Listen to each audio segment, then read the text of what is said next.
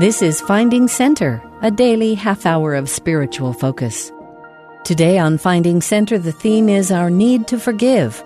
James R. Rasband, Dean of the BYU Law School when this devotional was given, will give his address entitled Faith to Forgive Grievous Harms, Accepting the Atonement as Restitution.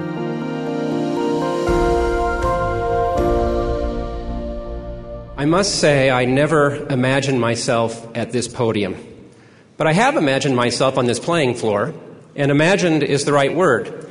I've wondered what it would have been like to be Danny Ainge, who during my freshman year at BYU went coast to coast in the closing seconds of a Sweet 16 game against Notre Dame and scored over Orlando Woolridge. I've dreamed what it might be like to drain a three from just inside half court like Jimmer Fredette did against Utah. Unfortunately, my actual skill set wasn't a match for such imagined heroics. I'm quite sure it's not a match for this podium either. Still, I consider it a great honor to have this opportunity to speak to you this morning. I love this university. I love the cool, crisp air of a late fall football game and the soft golden light that falls on Y Mountain and Rock Canyon just before sunset. I even love wandering the stacks at the Harold B. Lee Library. Now, I could go on, but let me just say that BYU has had a great impact on my life. My first experiences at BYU were in the late 1960s. Each summer, my mother, my brother, and I came to BYU from our home in Pebble Beach, California, for spring or summer term so that my mom could work on completing her degree. We lived in Heritage Halls, or to be more precise, we lived in what is now called Classic Heritage when it was almost New Heritage. My mother ended up completing her English degree, and our home was forever enriched by what she learned at BYU. I mention her education at BYU partly because important parts of my thinking on today's topic are derived from my mother's thinking and writing on this topic. The title of my remarks is Faith to Forgive Grievous Harms, Accepting the Atonement as Restitution. Now, to some, any talk from a lawyer that focuses on forgiveness may seem odd. Don't lawyers depend upon a lack of forgiveness to function? In lawyer speak is a talk on the necessity of forgiveness and admission against interest. Now, I'm convinced that practicing law with civility and integrity is a noble endeavor and fully compatible with a forgiving heart. And I'll say a bit more about that later. Indeed, before you become too critical of lawyers, listen to the words of my good friend Jim Gordon, who sits on the stand near me today. Quote, "It is true that some lawyers are dishonest, arrogant, greedy, venal, amoral, ruthless buckets of toxic slime. On the other hand, it's unfair to judge the entire profession by a few 100,000 bad apples." Such quips can be tough for those of us who are attorneys. But how much worse can it get, given the number of us whose parents, when we decided to go to law school, made sure to scrape off their car the "Ask Me About My Children" bumper sticker? Okay, on to the concept of forgiveness. Let me start with a familiar scripture. Matthew 18:21 and 22 reads, "Then came Peter to him and said, Lord, how oft shall my brother sin against me, and I forgive him? Till 7 times? Jesus saith unto him, I say not unto thee until 7 times, but until 70 times 7. Have you or a family member or a friend ever been terribly hurt by someone and found it difficult to forgive, even once, let alone until 70 times 7? In such cases, do we say to ourselves, the Lord can't really mean that I should forgive that sort of sin or abuse? Yet it seems clear that the Lord really does mean it. Our very salvation depends upon us being willing to forgive others. As Christ taught, quote, "If you forgive men their trespasses, your heavenly Father will also forgive you. But if you forgive not men their trespasses, neither will your Father forgive your trespasses," close quote. That our own forgiveness should be conditioned on forgiving others can be a hard doctrine, particularly if the sin against us was horribly wrong and out of all proportion to any harm we've ever committed.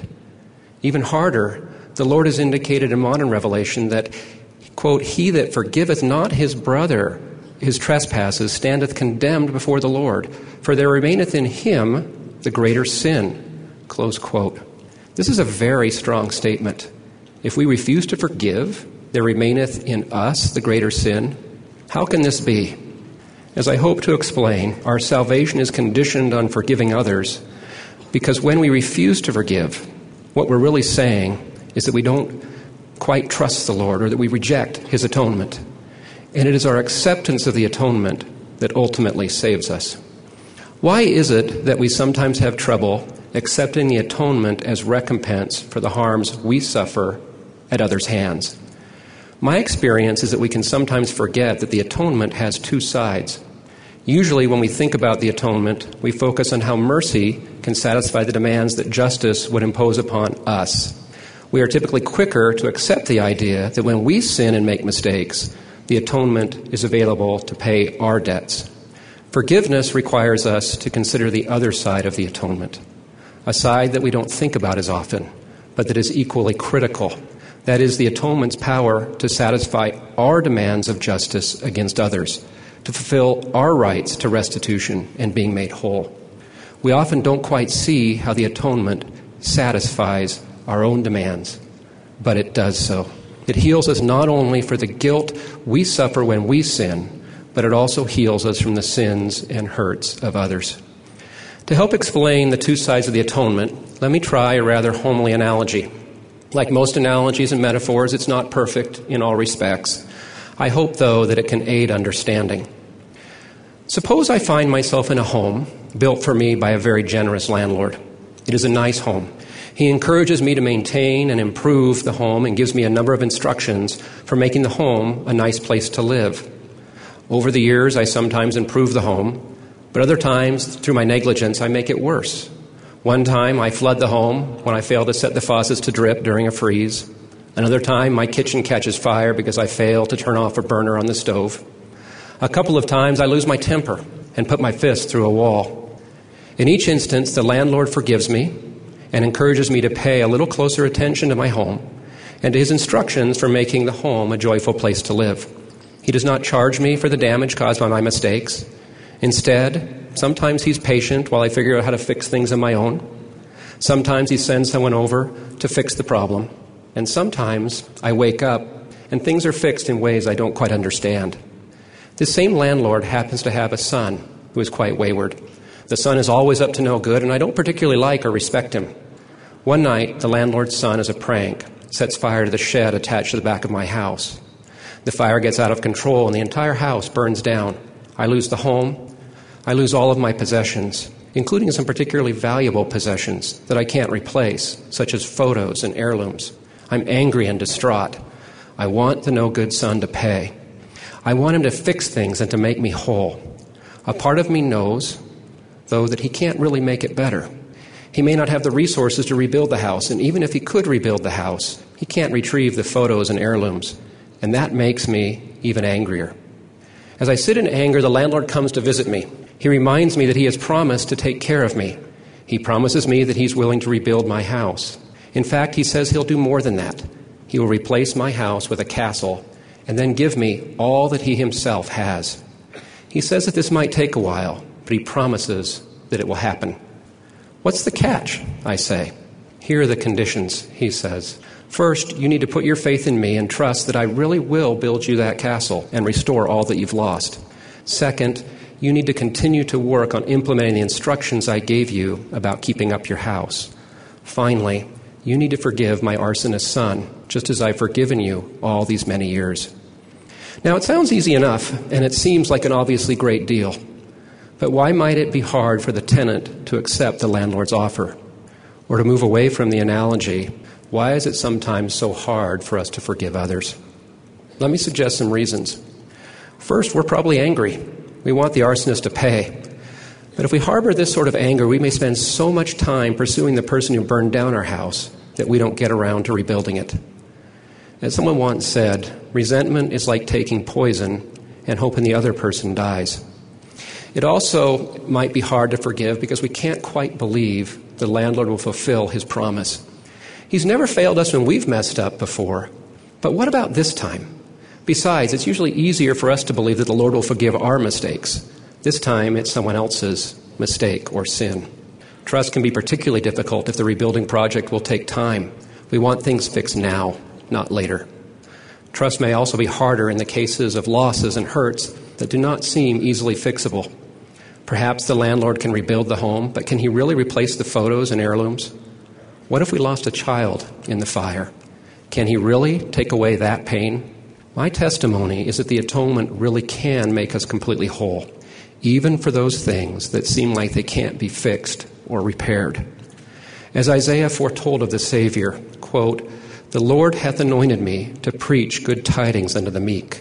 He hath sent me to bind up the brokenhearted, to proclaim liberty to the captives, to comfort all that mourn, to give unto them beauty for ashes, the oil of joy for mourning." Close quote. Now, I recognize that this doctrine, that the atonement can heal us from the hurts of others, is one that's well established.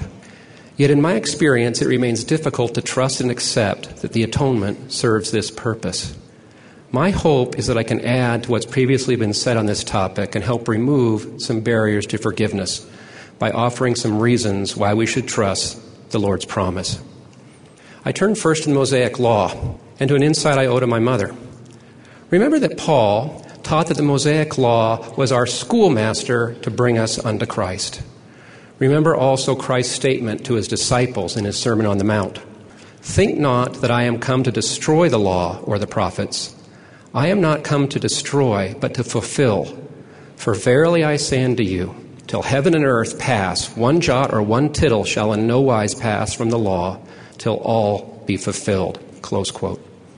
Think about Christ's statement for a minute. Christ was comforting his faithful disciples, those who loved and revered and followed the law of Moses. He was making sure they knew that his plan was to fulfill all the terms of the Mosaic Law. But what exactly were those terms that he would fulfill? Our answer to this question typically focuses on the portion of the Mosaic Law that addressed Israel's obligation to make sacrifices. We tend to emphasize the Savior's admonition that, quote, "your sacrifices and your burnt offerings shall be done away," and that instead we should, quote, "offer for a sacrifice a broken heart and a contrite spirit," close quote. Our usual focus on the law of sacrifice is again on ourselves. What sacrifices we need to offer up to access the power of the atonement and heal our feelings of guilt and remorse. But the law of sacrifice was just one component of the Mosaic Law. The Mosaic Law also included dietary laws and criminal laws. Remember the lex talionis of an eye for an eye and a tooth for a tooth. It also included civil laws that today we might recognize as tort law or contract law. Isn't it plausible that when the Savior said he came to fulfill the law, he was talking about more than just the law of sacrifice? Shouldn't we take him at his word that one jot or one tittle shall in no wise pass from the law till all be fulfilled? Now, although I'm not an expert on the Mosaic Law and surely do not understand exactly how Christ fulfilled the law in all of its dimensions, let me suggest that the atonement did in fact answer other demands of the Mosaic Law. Specifically, I want to focus on the civil law component of the Mosaic Law and its requirement that restitution be made to persons harmed by the wrongful actions of another. I do so because the restitution requirement is so important to understanding the doctrine of forgiveness. Exodus 21 and 22 set forth several such restitution requirements. Consider two of many examples. If a person caused a fire to break out so that, quote, the standing corn or the field be consumed therewith, he that kindled the fire was required to make restitution, close quote. Similarly, if someone caused his livestock to graze in the field or vineyard of another, he was obligated to, quote, make restitution out of the best of his own field and of the best of his own vineyard, close quote. This concept of restitution remains a key part of our law today. Under tort law, which is just another word for personal injury law, courts can award damages to persons injured by the negligence of another. Similarly, under contract law, damages may be awarded to those harmed by breach of contract. In the criminal context, many states allow crime victims and their families to prepare what are called victim impact statements, which describe the way in which they've been harmed. The basic point is that just like current law, the Mosaic Law was not designed only to punish the wrongdoer. The Mosaic Law also existed to protect, compensate, and make whole those harmed by others, whether intentionally or negligently. If Christ came to fulfill all the terms of the law, this part of the Mosaic Law should also be fulfilled by the atonement. So if the Mosaic Law schools us that Christ intended to make full restitution for the harms we suffered, it still doesn't indicate how that could happen. Just like it's difficult to understand exactly how the atonement satisfies the demands of justice for our sins, it is challenging to grasp how the atonement works to make restitution to us for the sins of others. As is the case with most such how questions in the gospel, we must ultimately fall back on our faith and trust the Lord that his promises are true, even if the mechanism is uncertain. But as an aid to our faith, let me suggest a couple of ways in which the atonement can be understood as making restitution. First, even for something as horrible as losing a child because of another's sin, the atonement ensures significant restitution through the resurrection. We are promised in Alma that, quote, everything shall be restored to its perfect frame, close quote. In addition, just like the wealthy landlord in my analogy promised not only that he would build the tenant a castle, but also give the tenant all that he had, in Scripture after Scripture, the Lord promises us all that he has. Doctrine and Covenants 88, 107. And then shall the angels be crowned with the glory of his might, and the saints filled with his glory, and receive their inheritance and be made equal to him, close quote. Doctrine and Covenants section 84. He that receiveth me receiveth my Father, and he that receiveth my Father receiveth my Father's kingdom. Therefore all that my Father hath shall be given unto him, close quote. If we can inherit all that the Father has, and if all will be restored to its perfect frame, is there a reason we should insist that the person who hurt us pay us back? Hasn't justice been satisfied? Now, it's critical to understand that forgiving others is not just a practical virtue. It's a profound act of faith in the atonement and the promise that the Savior's sacrifice repays not just our debts to others, but also the debts of others to us. In our live and let live society, we may believe that forgiving is just etiquette and good manners. It is not. We may think that forgiveness requires us to let mercy rob justice. It does not. Forgiveness does not require us to give up our right to restitution. It simply requires that we look to a different source. The non-judgmental worldly phrases, "don't worry about it," and "no big deal," are not illustrations of the doctrine of forgiveness. On the contrary, when a person sins against us, it can be a very big deal. The point is that the atonement is very big compensation that can take care of very big harms. Forgiveness doesn't mean minimizing the sin. It means maximizing our faith in the atonement. My greatest concern is that if we wrongly believe forgiveness requires us to minimize the harms we suffer, this mistaken belief will be a barrier to developing a forgiving heart. It is okay to recognize how grave a sin is and to demand our right to justice if our recognition triggers gratitude for the atonement. Indeed, the greater the sin against us, the greater the harm that we suffer, the more we should value the atonement. Consider Christ's parable of the two debtors from Luke chapter 7. Quote, "And there was a certain creditor which had two debtors. The one owed 500 pence and the other 50. And when they had nothing to pay, he frankly forgave them both. Tell me, therefore, which of them will love him most? Simon answered and said, I suppose that he to whom he forgave most. And he, Christ, said unto him, Thou hast rightly judged." Close quote. If Simon is correct that the greater sinner will love the Lord even more, doesn't the same reasoning suggest that our love for the Savior will increase when he pays a particularly large debt owed to us? There is little value in claiming that a wrong against us is slight. Instead, if we give the wrong its full weight, we are better able to give the Lord a full measure of our gratitude for making us whole. And when we understand that the Lord promises us restitution, we can recognize that our anger at our victimizer is ultimately unnecessary. This, in turn, helps free us to love our enemy as the Savior commanded. In sum, the principle of forgiveness does not require that we give up our right to justice or that we give up our right to restitution.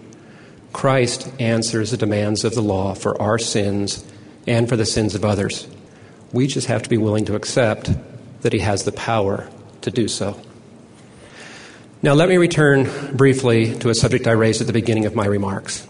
Specifically, some may still be wondering whether focusing on the commandment of forgiveness is an admission against interest for a lawyer. To place the question squarely, does the commandment that we forgive all men mean that litigation and lawsuits are inherently wrong? I believe the answer to this question is no, but it's an important question that every lawyer must ask herself and that every client should also confront. Indeed, it's often a question with which those who've been grievously harmed must wrestle. One of the best explorations of this issue is contained in a book by Elder Dallin H. Oaks entitled The Lord's Way. Elder Oaks begins by rejecting what he describes as two extreme views. First, that a Christian should never use courts to resolve disputes. And second, that there are no religious restraints on participating in litigation. Now, as an aside, isn't it interesting how such tough questions often cannot be reduced to easy all-or-nothing answers? I hope it's not just the lawyer in me, but I've always found it simultaneously comforting and stressful that the restored gospel frequently requires us to wrestle with understanding principles in apparent tension. Thus, both faith and works are necessary for salvation. Both faith and reason are the work of this university. Both the body and the spirit constitute the soul of man. Both personal inspiration and priesthood authority are important to understanding God's will. Whereas the world often suggests the answer must be either or, the restored gospel finds a way to say both and.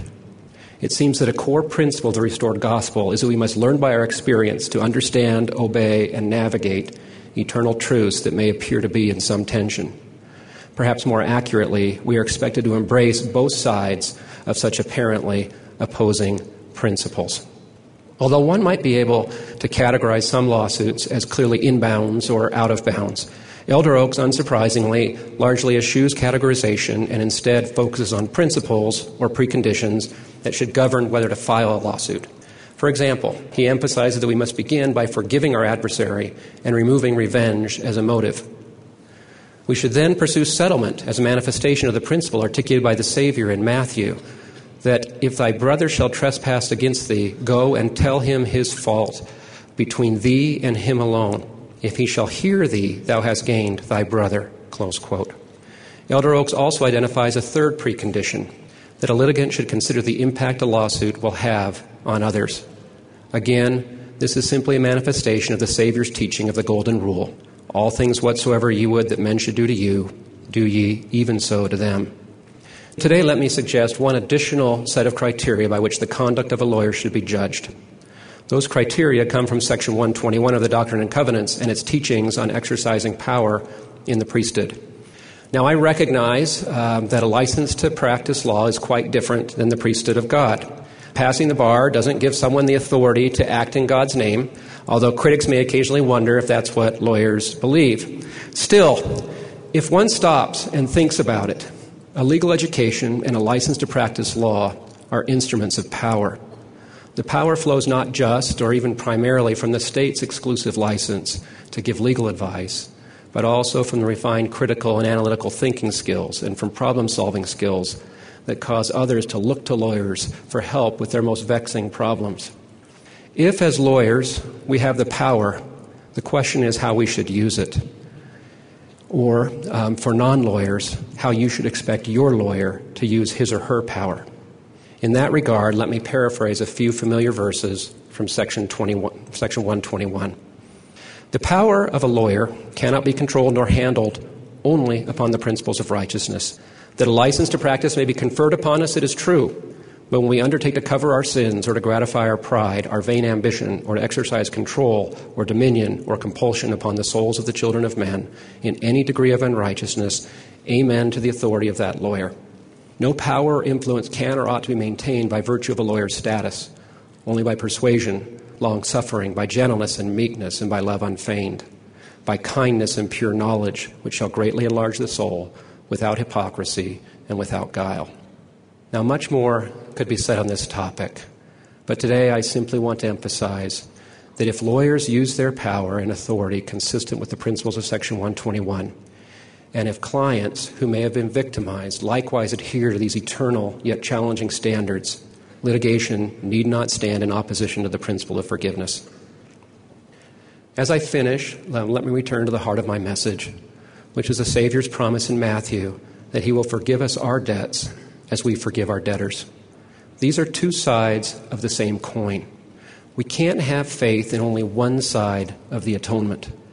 To be efficacious, to have saving power, our faith in Christ and his atonement must include both his power to pay for our sins and his power to pay for the sins of others. Harking back to my landlord-tenant analogy, sometimes we burn the house down through our own carelessness. We play with fire. Sometimes the house burns down through no fault of our own. Lightning strikes, and there's nothing that we can do about it. Sometimes our house burns down because of the sins of others, the landlord's arsonist son in my analogy. The wonder of the atonement is that it works for all three, but our own receipt of the atonement is conditional on forgiving others.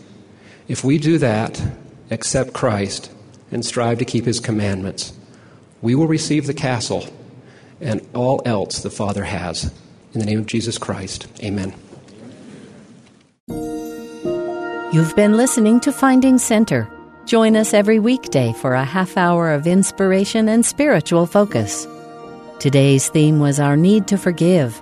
James R. Rasband gave his talk entitled Faith to Forgive Grievous Harms, Accepting the Atonement as Restitution.